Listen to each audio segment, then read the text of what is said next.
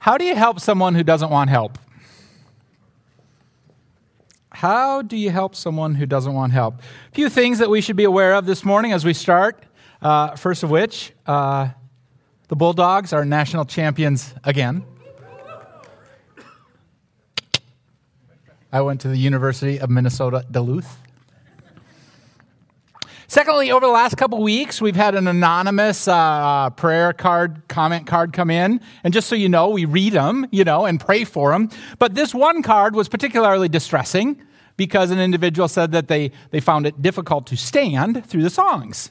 And I just want you to know from my heart of hearts, if you can't stand during a song, it's okay, you can sit. God still loves you. I love you. We love you. Lee loves you. We love you. Yeah, it got that response in the first service too, and I thought in my brain it would be a lot funnier in the second, but I guess not. So it was fall of 2015, right? Hurricane Joaquin is making its way, actually it's a tropical depression, is making its way in the Caribbean. And in the midst of that, the El Faro, which was captained by Michael Davidson, leaves Jacksonville, Florida, en route with a load of cargo to San Juan, Puerto Rico. Now, initially, the weather forecast had it as a tropical depression. It was a named storm, Joaquin, and it intensified to a Category 1 storm. But based on the track and based on the forecasting that Captain Davidson had at his disposal, the view was that it would stay further north, and so he went to the south with the hope and goal of going around it. The crazy thing about it is that the storm intensified. The storm changes direction and goes from a relatively mild, if you want to think of it that way, Category 1 storm to a monster, a Category 3 storm. And each attempt that El Faro made with Captain Davidson at the helm to maneuver around the storm just seemed to pursue them. So that they found themselves on the morning, Thursday morning, October 1st, entering the eye wall of a Category 3 storm. And nothing lives through that. They sent out a distress signal at 7 a.m., and within 39 minutes, the ship was gone, as were the crew, 32 plus the captain himself. In the current issue of Vanity Fair, there's this intense article written about it. And what they've done is they've actually visited the wreck of the El Faro. They've recovered the bridge data recorder and have produced a manuscript over the last 29 hours of what was going on. And the intensity is just absolutely unbelievable. The text today is in Romans chapter 10, verses 1 through 4. You'll find it on page 946. What are the things that are important to you? I mean, truly, what are the things that are important to you? And are things that are important to you a matter of perspective? So Jason Gray, who is a columnist, Jason Gray, who's rather a columnist for the Wall Street Journal and the sports page, writes about two significant worldwide sporting events that conclude today. One of them is the Masters, and that is probably the better known of the two events. One is the Paris-Roubaix, which is this intense bicycle race over cobblestones. And as much as Jason Gray enjoys golf, he is drawn to the Paris-Roubaix, if for no other reason than the trophy that they give you. So at the end of the Masters, they give you this cute little green jacket, a nice little bit of clothing that you would wear to a dinner party. At the end of the Paris-Roubaix, they give you a rock, one of the cobblestones lifted out of the course, presented as your trophy for winning. You might argue, well, the Masters is a bigger test, the Paris-Roubaix is a bigger test. You might say they're not even comparable. But what are the things that are important and of critical importance to you? Is there an issue of perspective? Keeping those thoughts in mind, turning to the text, Paul starts, brothers, we would argue, brothers and sisters. The little footnote will even tell you that. Brothers and sisters. He's writing to the church at Rome, right? Brothers and sisters, my heart's desire and prayer to God for them, the them are his brothers and sisters by virtue of DNA. Okay, so he's talking about the Jews, right? Brothers and sisters in Rome, my heart's desire and prayer to God for them, his brothers and sisters, DNA relatives, is that they might be saved. For I bear them witness that they have a zeal for God, but not according to knowledge. For being ignorant of the righteousness of God and seeking to establish their own righteousness, they did not submit to God's righteousness. For Christ is the end of the law for righteousness to everyone who believes. How do you help someone who doesn't want help? Now, with Paul writing these words, you can't escape his own dramatic story. And if you don't know it, you'll want to check out Acts, the book of Acts, chapters 7, 8, and 9. It's absolutely incredible. Suffice it to say, these 4 verses are an encapsulated version of what happens over 3 chapters. It is the high points that Paul is expressing. And Paul prays to God in writing to the church at Rome. He prays for the very thing that happened to him to happen to those that he loves, his blood relatives, his brothers and sisters. If you've ever wished something for someone else, then you understand Paul's perspective. If you've ever wanted someone that you love to realize something that is life-changing, something that is true, something that is the most true, then you understand Paul's perspective. Paul can identify this group of people whose DNA is not unlike his own. And he has this heart that calls, that wants for them.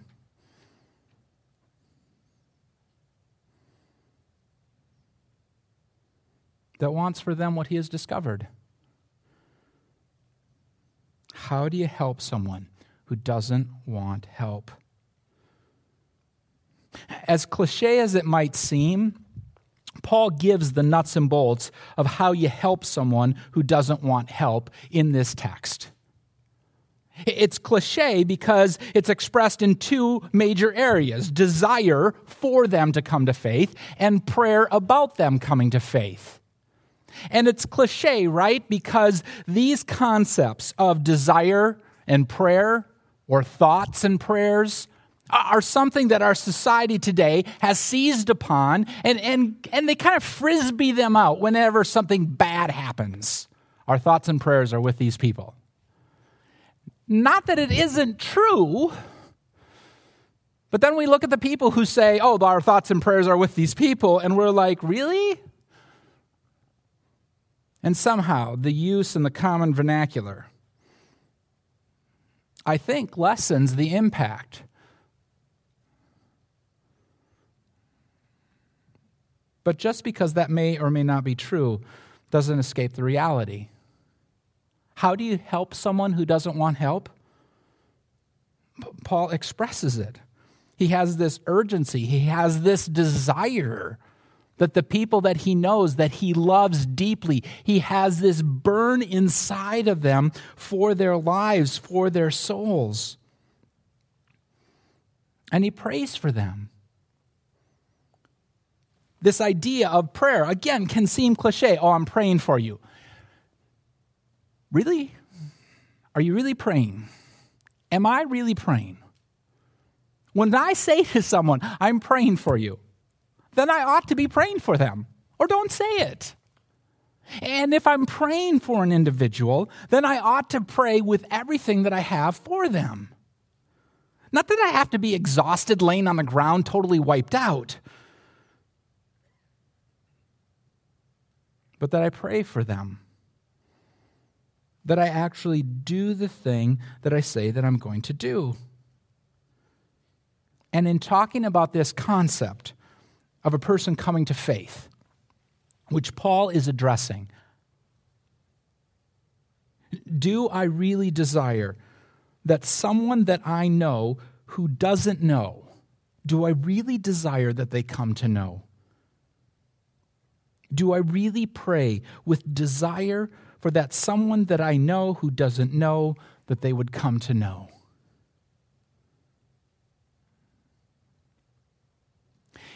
It's not cliche if we actually do it.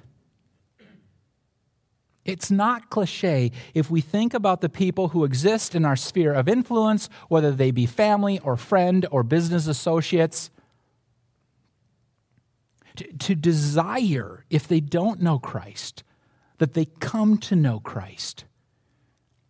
And to make that pursuit, that they would pursue Christ, that they would come to know Christ, a matter of our prayer life, that we pray to God on a frequent basis. For their eyes to see something that not is only true, but is the most true thing. I mean, Paul easily could walk away from this, right? He could easily say, if you don't want this, he could even have a mild case of schadenfreude. I love the word schadenfreude. It has to be one of my favorite words. Cloaked joy. But Paul's heart won't let go. He won't let go of his desire and his prayers for those who don't know. On the positive side, they got passion. Verse 2. For I bear them witness that they have a zeal for God, but not according to knowledge. It's kind of like an Indiana Jones movie. I'll say this, kid, you got a lot of heart. They got passion. In fact, you might argue it's one of their strengths, but like any strength that gets overused, it certainly can become misguided, if not a downright weakness.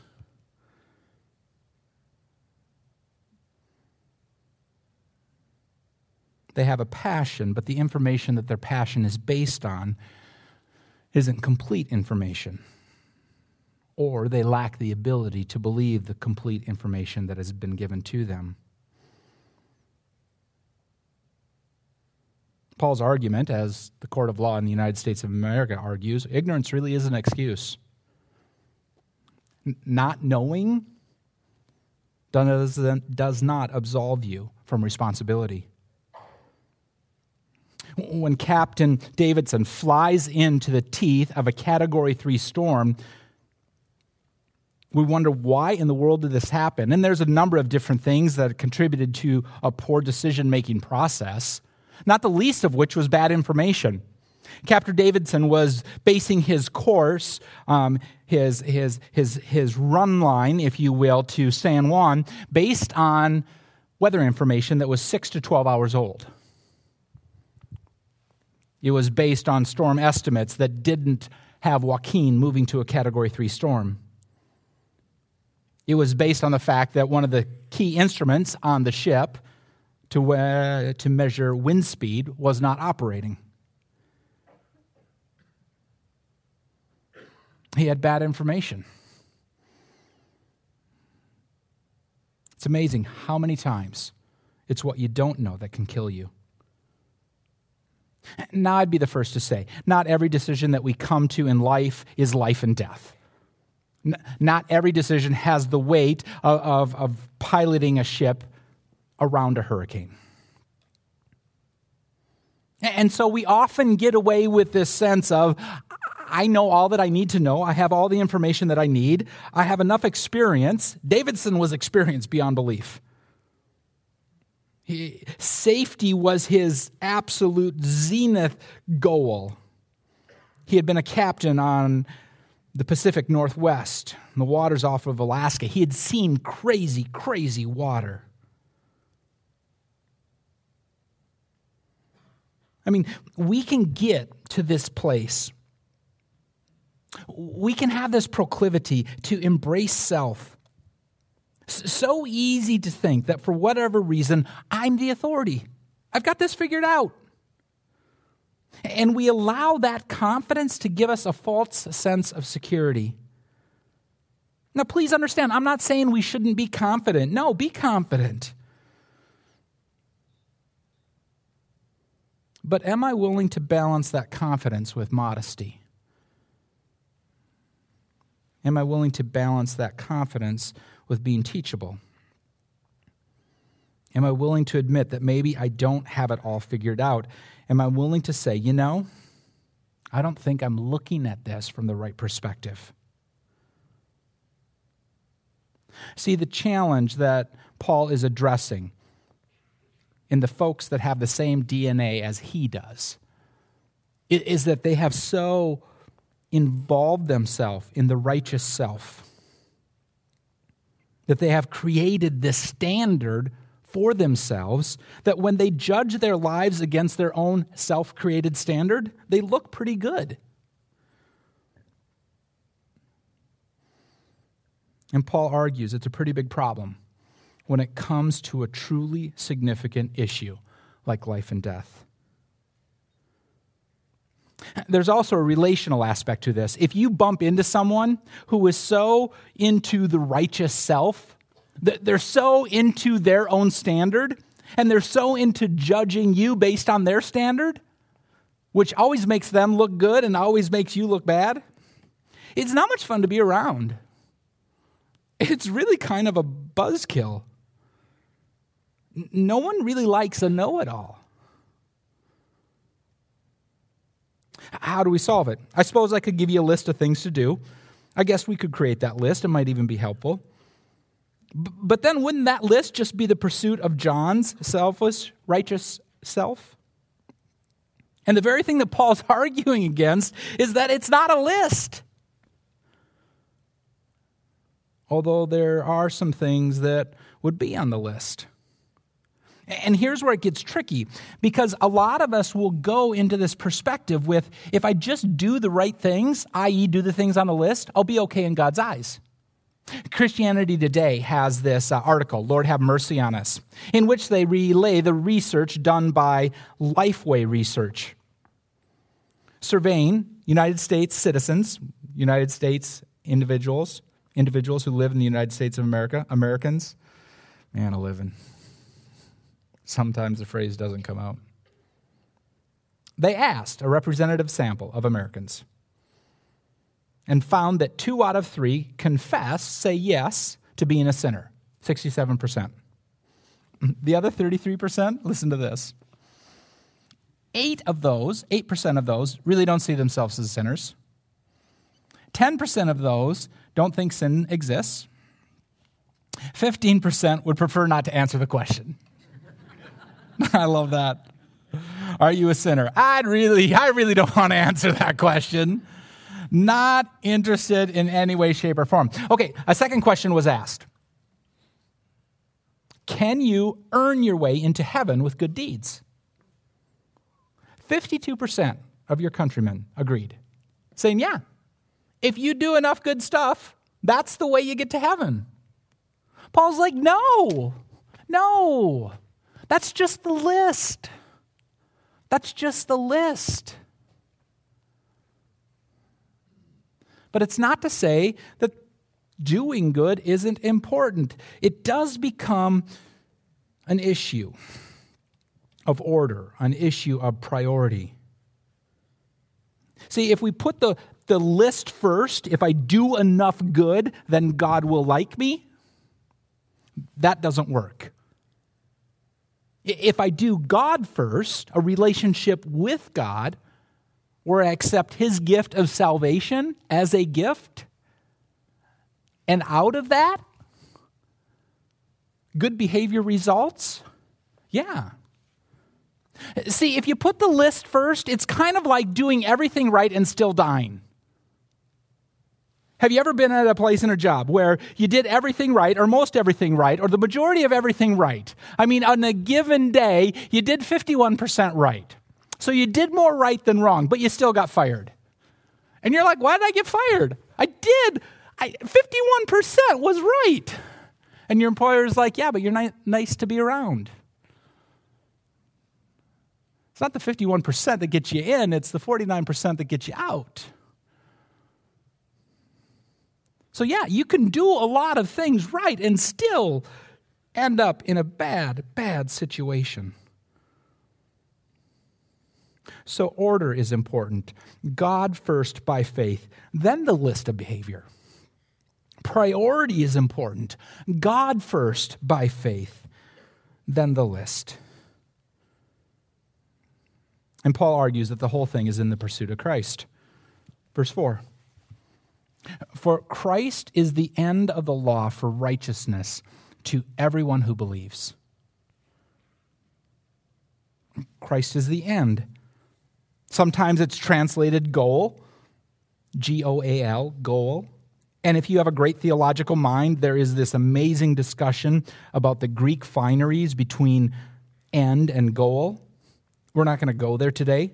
If you want to go there, reach out to Dr. Schreiner or Dr. Bruce or Dr. Moo. But suffice to say, their discussion and our discussion end up in the same place. And it's where Paul ends up, with Christ. Christ is everything. Christ is the only thing. Knowing Christ is everything. Knowing Christ is the only thing. The example of Christ is the example for all of life. And Paul makes the argument, this is the end. This is where we want to get to. And so to get to that point, think about life in reverse. Your money, it's a temporary thing. Your house, it's a temporary thing. Your car is a temporary thing. The watch on your left arm, the ring on your left finger, the ring around your collar, they're all short terms, especially on the last one if you have a good relationship with crystal cleaners. Short-term things. Yet we're so tempted to live our lives moving towards those short-term things. If the pursuit of wealth was the most important thing, then one would order their life on the pursuit of wealth to attain the pursuit of wealth. If the pursuit of property, if the pursuit of kids looking a right way, if the pursuit of influence. Some people really like influence. They like influence in the professional world. They like influence in the political world. And so they'll do anything they can to gain that influence. It's temporary. It's all temporary. Not that these things aren't important. Not that we shouldn't be involved in politics and not that we shouldn't be involved in the marketplace. But they're temporary. They're going to go away. Christ is the end. Christ is everything. And if that is true, then how do our lives fit into that reality? How do I think about life? How do I execute life in light of the fact that Christ is the end?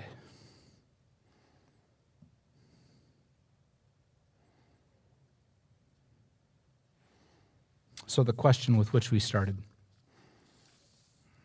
How do you help someone who doesn't want help?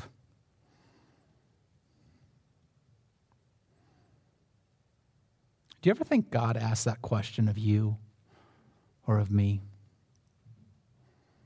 Please pray with me.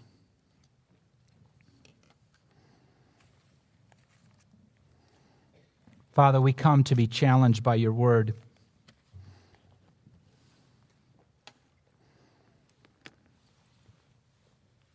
And we invite your Spirit to do something that only your Spirit can do.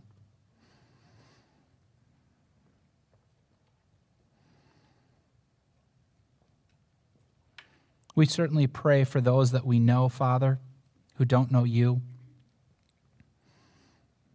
We pray for our family and our friends who are making decisions that, quite frankly, we just wish they would stop.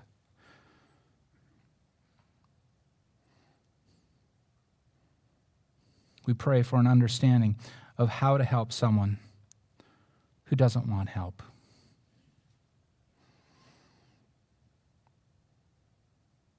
But Father, we also acknowledge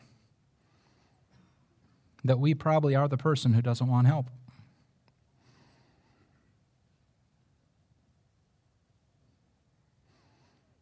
And that if we were more teachable and more honest and less self-confident, less self-righteous.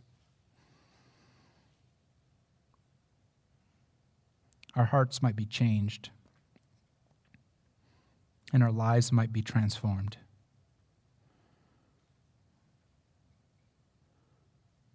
And we might live in such a way that reflects you as the goal, reflects Jesus as the end.